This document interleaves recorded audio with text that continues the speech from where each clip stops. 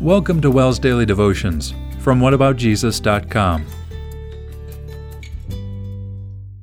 The Word of God from 1 Corinthians chapter 1, verse 25. The foolishness of God is wiser than human wisdom, and the weakness of God is stronger than human strength. If you were to ask people to say one word to describe our society's attitude for the last 20 years or so, many might say the word cynical. A pure cynic is distrustful of everything. A pure cynic takes pleasure in mocking someone instead of listening and learning. A pure cynic always looks for the next punchline at someone else's expense. Recently, however, some observers of our culture have suggested that we have begun to enter what they call post-cynicism. This is simply their way of saying that maybe, just maybe, our society is getting tired of assuming that everything is a big joke.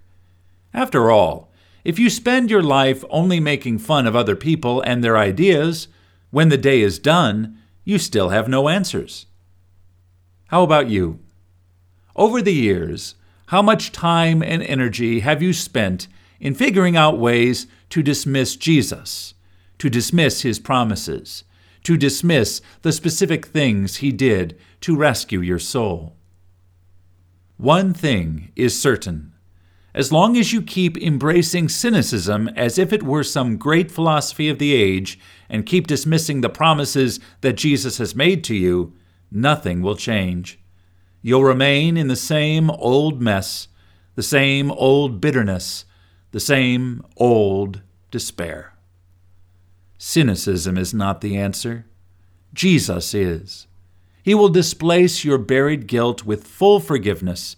He will fill your darkness with light. He will fill your emptiness with himself. That's why he came to live a holy life on your behalf. That's why he died in your place. And that's why he lives. Come and see. Lord Jesus, speak to me in your gospel.